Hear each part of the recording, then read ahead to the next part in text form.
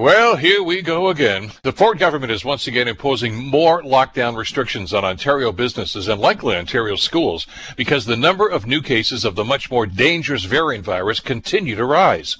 Now, of course, Ford blames we, the people, for the rampant increase because, as he tells us every day, he and his team are doing a wonderful job with this pandemic, so it must be us who are to blame. Well, truth be told, the Ford government blew it. Previous lockdown policies were poorly designed and did little to stop the spread, but they did do a great deal of harm to small businesses. But perhaps the most egregious Ford foul-up happened about 2 months ago. You may remember we were just seeing the beginnings of the dominance of this virus variant, and we heard the dire warnings that it was more dangerous and more deadly than the original virus.